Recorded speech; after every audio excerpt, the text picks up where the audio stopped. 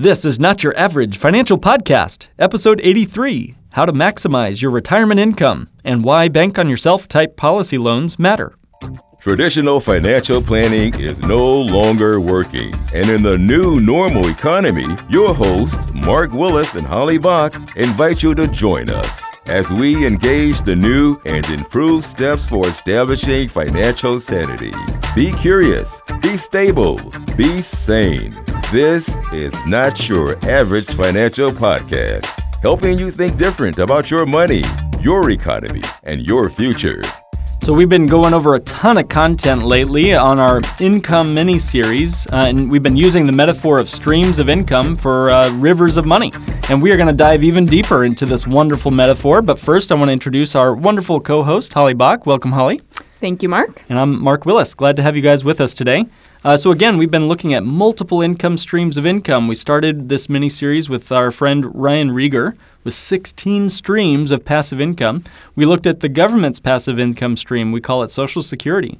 We've looked at annuities and ways that they pay. We've looked at protected income and retirement. And most recently, we took a deep dive in the last episode into the fixed indexed annuity with an income rider. I mean, phew! That's a huge, powerful, series that we've covered, and we've come a long way in our mini-series to talk about how income can truly work for you in retirement. But we've got one more, I think, just nitroglycerin dynamite show here, and I can't wait to share this with you guys. But what are we covering today, Holly? Yeah, so now what we want to show you is how much peace and financial stability you can have when you couple a fixed indexed annuity, like we've talked about in our last episode, with the power of bank on yourself type whole life insurance policies for your retirement. So we like to call this strategy the income maximization strategy. You can organize the income maximization strategy with the bank on yourself concept to create this powerful financial ecosystem for you and your family. I mean, truly a powerful combination for your financial future, giving you a potent mix of growth, income, guarantees, accessibility, tax advantages. I mean, the list goes on and on.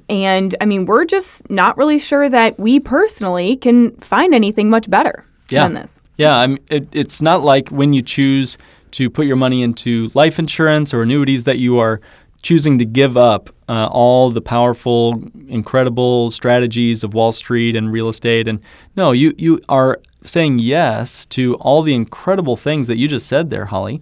The growth potential, the income, the accessibility, the tax advantages. I mean, it really kind of starts to become overwhelming when you sort of watch what happens to one's financial future when you choose to build your financial life around these sort of financial strategies. So when developing sane, sustainable financial strategies that won't run dry, it's helpful to think about, in my opinion, it's helpful for me as a nerd anyway, to think about the fundamental laws of the universe. I mean, financial realities are not created in a vacuum or in some economist's mind, right?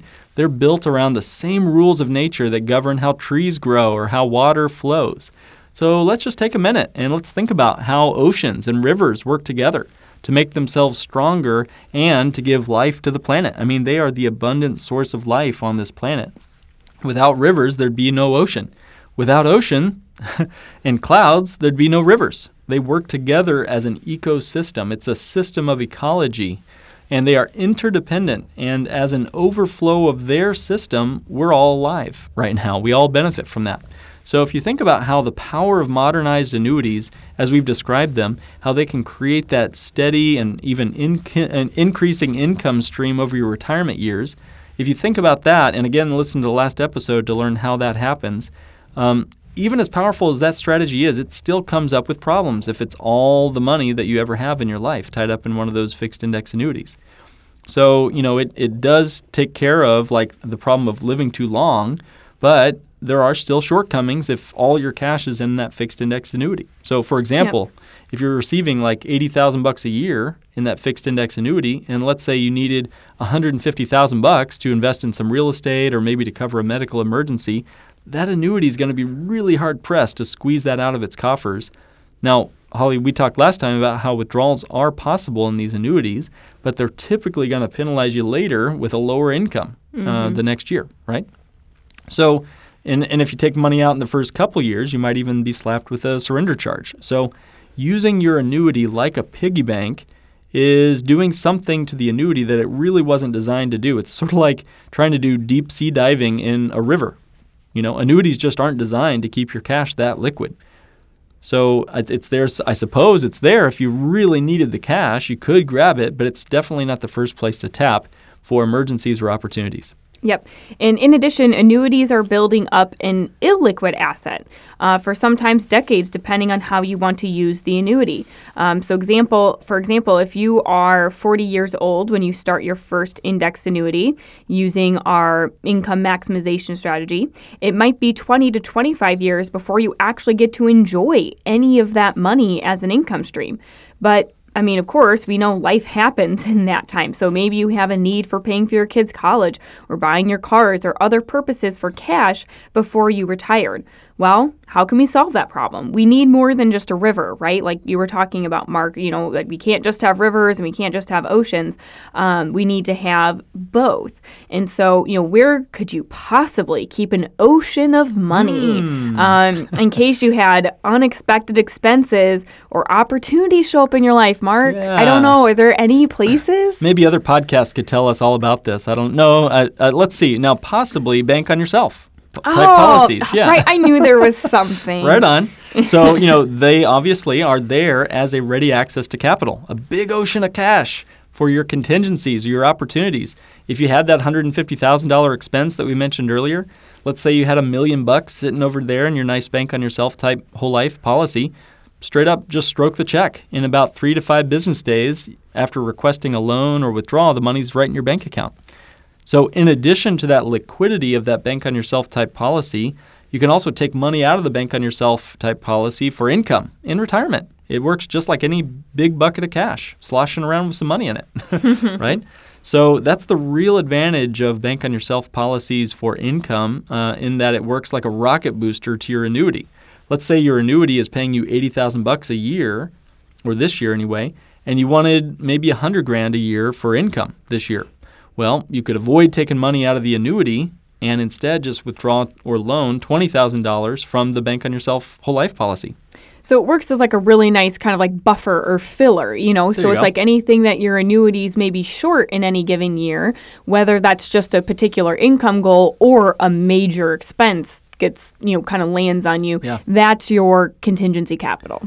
Yeah. So that's kind of the generic form of how this works. But I really want to dive into how the bank on yourself whole life type whole life policies really work in giving us, all of us, the best income possible for the dollar that's in there. So we want our dollars working super hard for us in our retirement years to make it, just last as long as it possibly can and to give us the best life we possibly can get. One of the things that I was really impressed with, Holly, when you first came up with us at Lake Growth Financial Services, is you created a spreadsheet. And tell me just quickly about what is the spreadsheet you made and also why it matters. Yeah, so I was actually working with a client that was comparing different insurance companies. And we kind of came across this fancy terminology that we'll share with you guys shortly. That was the difference kind of between direct recognition and what's called non-direct recognition. So an insurance company is either direct recognition or non-direct recognition.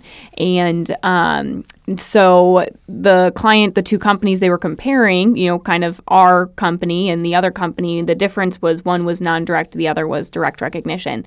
And so I just wanted to show them what that could mean for them from an income standpoint, depending on which company they went with. Because I think and of course this was like 4 years ago, so some of the details are a little fuzzy on their particular situation, but I think it looked like the growth was a little bit better with the other company. But I was able to show how even though maybe the starting income amount was a little higher with the other company, the actual income that was taken from our company was greater because it's non-direct recognition. So, that just shows that when it comes to whole life insurance, it's important to remember and to know at least that the words buried deep in your contract because what they are matter greatly. So in addition to, of course, your policy needing to be a dividend-paying whole life insurance policy like we talked about with a mutual insurance company that pays dividends and have a track record of paying them over at least the last century without fail, you want to have a policy that comes with massive cash accumulation using the paid up additions riders. I mean, one of the most crucial elements, though, in addition to all those, is then, and is always overlooked, is this provision buried very deep in your insurance policy, and that's known as non-direct recognition policy loans, what we're going to talk about here. So these non-direct recognition contracts mean that the insurance company will credit you the exact same dividend even when you've taken a loan from your policy. So that lets you use your money and still have it growing for you as if you hadn't touched a dime of it. So we talk a lot about that awesome concept in our episodes, but it's important for those of our listeners who, might or might not be aware, but not all insurance companies are just super easy to work with when you want to get cash out or request a loan. Or even offer that. Yeah. When, I recently had a conversation, actually, Holly, with someone who had just started a policy with a company which I would not recommend. He had bought the policy several years ago and had built up almost $200,000 in cash in that policy over there, which is super cool. However, he wanted to use the cash value to buy a rental property. And this is what his agent said. It was really phenomenal. He said he called his agent, not from our offices again, and the agent actually discouraged this person from taking the loan and instead pointed this gentleman to go get a loan at the bank. So it turns out some life insurance agents are actually penalized in their commissions if the policyholder takes a loan. I mean, Holly, can you imagine? That's so crazy. That makes no sense because the insurance company itself has to do something with those dollars, right? Either they have to invest the money in bonds and whatnot, or loan it out to you and me. And it's simply a simpler and safer investment for the insurance company to place cash in our pocket because they know that money is going to either be repaid by us during our lifetime or be netted out from our death benefit when we pass away. It's literally the safest investment the insurance company could make because they collateralize the loan with our own death benefit. So this guy's life insurance company, again, one of the companies we'd not recommend, is using what's known as direct recognition policy loan provisions. So that's either where they don't pay dividends or a different dividend on the amount of cash that you've borrowed against from your policy. But using your cash value to become your own source of financing is literally one of the most beneficial and powerful concepts that use bank on yourself. If you're going to do bank on yourself, you got to have non-direct recognition loans. And if you're being penalized or if your agent is being penalized for you getting the money out, you might be discouraged from banking on yourself. That's why it's so important to work with an advisor such as us who knows the strategies, knows the companies, knows which products are we're going to use the policy in the bank on yourself way. Yeah, and again, to speak further to kind of the stickiness or the what can be buried, in the contract provisions is just to make our listeners aware there are some companies that if you just ask the agent, are you direct recognition or non-direct recognition, they can legally say they're non-direct recognition. However, the dividends are not still being paid out as if you took a loan, the dividends are not still being paid out as if you hadn't taken the loan. So there are some companies where the way that it's structured is they'll pay you the full dividend. However, they don't pay it out until you've paid the loan back. Wow. So it's this kind of, I guess, this sneak around almost that they came up with where they're like, oh, yeah, we're going to give you your full dividend. We're just not going to pay it to you until the loan's paid back. Wow. Well, you think about income and retirement.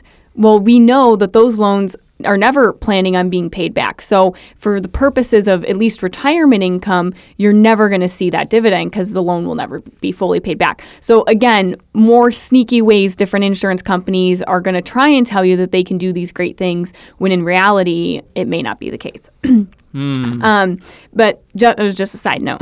But we've also talked in previous episodes, like 75 and episode 32, on how Bank on Yourself policy loans work. And that feature is powerful when you're using it to pay off debts, paying for cars, or kids' college. And then, of course, as we have been mentioning, the policy will continue to grow even on the capital you've borrowed. So, yes, Bank on Yourself is the one incredible chance to overcome the problem of opportunity costs, like we talked about before as well. Overcoming opportunity costs and being able to use your policy to buy the stuff of life. I mean, this is really only possible if your life insurance policy was designed correctly from the beginning and has a true non-direct recognition policy loan provision. So this is where the insurance company simply does not recognize you took the loan out. They pay you the entire dividend, and even while the loan is outstanding. So just like I was talking about, not that the dividend will be paid eventually, but the dividend is actually actively being paid each and every year, even while the loan is still out. So it's like getting your money to do two things at once. So cool. Well, and so again, we're here to talk about retirement income. What is this, very fairly arcane, complex vocabulary word doing in a topic on retirement income? Well, so we've been talking about this non-direct recognition policy loan provision. And again, that's the power of letting the money do two things at once. That's pretty cool when we need to buy our cars or our vacations. But can you imagine? Can you imagine what that would do, growing your cash even when you've spent it over 25 or even 30 years of your retirement? Letting your money grow on the groceries you bought when you were 62 years old in retirement. Now you're 72 years old. That's just the power of this strategy. And what it does is it allows your hard-earned dollars to work as hard as possible for you. In fact, we did want to break this down, so we did design, Holly, you designed this spreadsheet to show exactly how this would work. All other things being equal, the non-direct recognition policy would let a client's money last almost twice as long, right? Yep. So, let's take a look at that. So we shared this in our show notes, and we'd be happy to share this spreadsheet with you all and how the policy can accumulate. We've talked in other episodes about how the money grows, growing up the mountain toward our retirement. But now, let's say that you've reached that pinnacle. You're at the top of the mountain. You've built up all this money and you're age 65 or whatever. And now you see that you want to come down the mountain and spend that cash in retirement. So if you're looking at the spreadsheet, and again, we've included it in our show notes, we're looking at two different policies laid side by side with two individuals, both age 65 years old. They both have exactly $1.9 million in their cash value at age 65, and both want to take $120,000 a year out of the policy as a loan and not repay the loan. It's simply going to, be paid off when the person passes away by the death benefit. Okay, we're simply going to let that loan roll forward and still use this money as income to supplement our retirement. So it's important to remember that you do not have to pay these loans off in retirement. It's a loan that's simply paid off by the death benefit when you pass away. So we show here on our spreadsheet here the cash value without loans growing nicely in both cases, both policies earning 5% internal rate of return, and both policies are assuming a 5% loan rate. In both cases, we're letting the interest accumulate on the loan principal. The only difference between these two designs here is that one policy is direct recognition and the other is non-direct recognition. Again, the non-direct recognition is the insurance company simply not recognizing that you took that loan and paying you the full dividend that year and every year as if you had not taken the money out. Okay, so what's the bottom line? The total amount withdrawn from the direct recognition loan, the one that we don't recommend, has the person's income lasting only 16 years. 16 years, okay?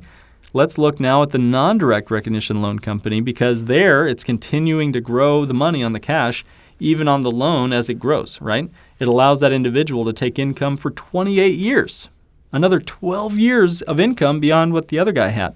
So the grand total of the amount withdrawn from the direct recognition loan is $2 million, which is not bad, right? Not bad.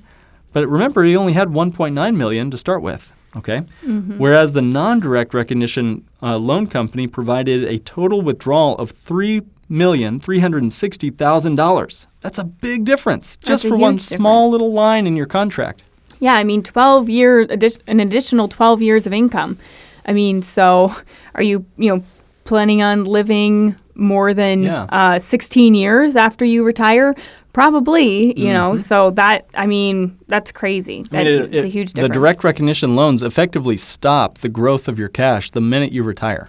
If you got a 5% dividend internal growth and a 5% loan, that's netting out basically zero growth. Yeah, which is why they're only taking about $2 million off of 1.9 of cash. I mean, that works out.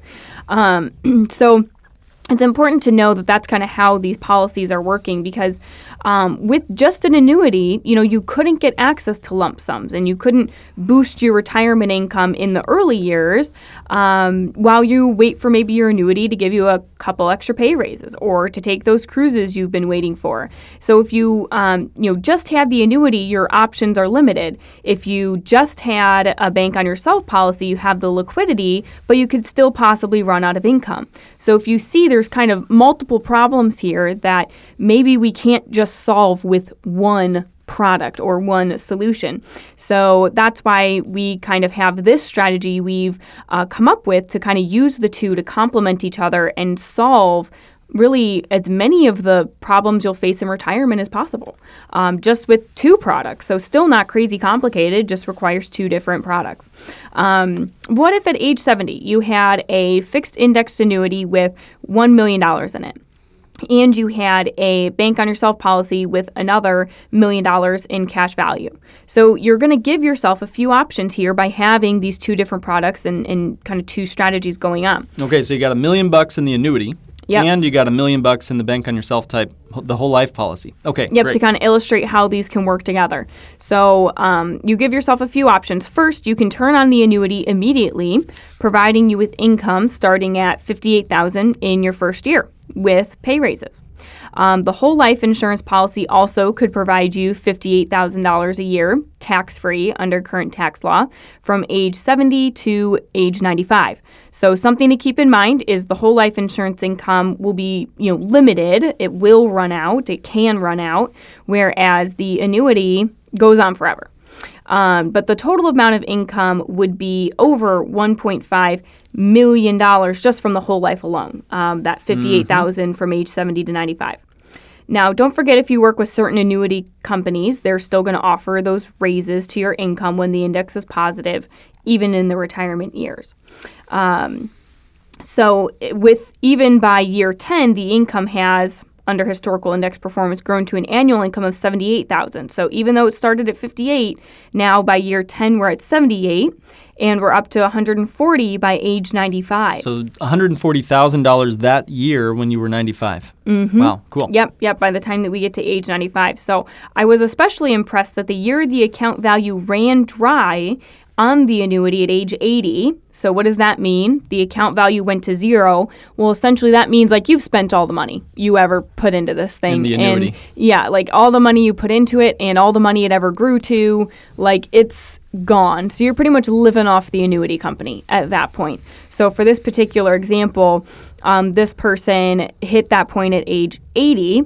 And even when that happened, so all their account value is gone, all the cash they ever put into it, and all their growth, but the annuity still paid income of $100,000 that year. Wow. So as you said in the previous episodes, even if you run out of money, you never run out of income. Exactly.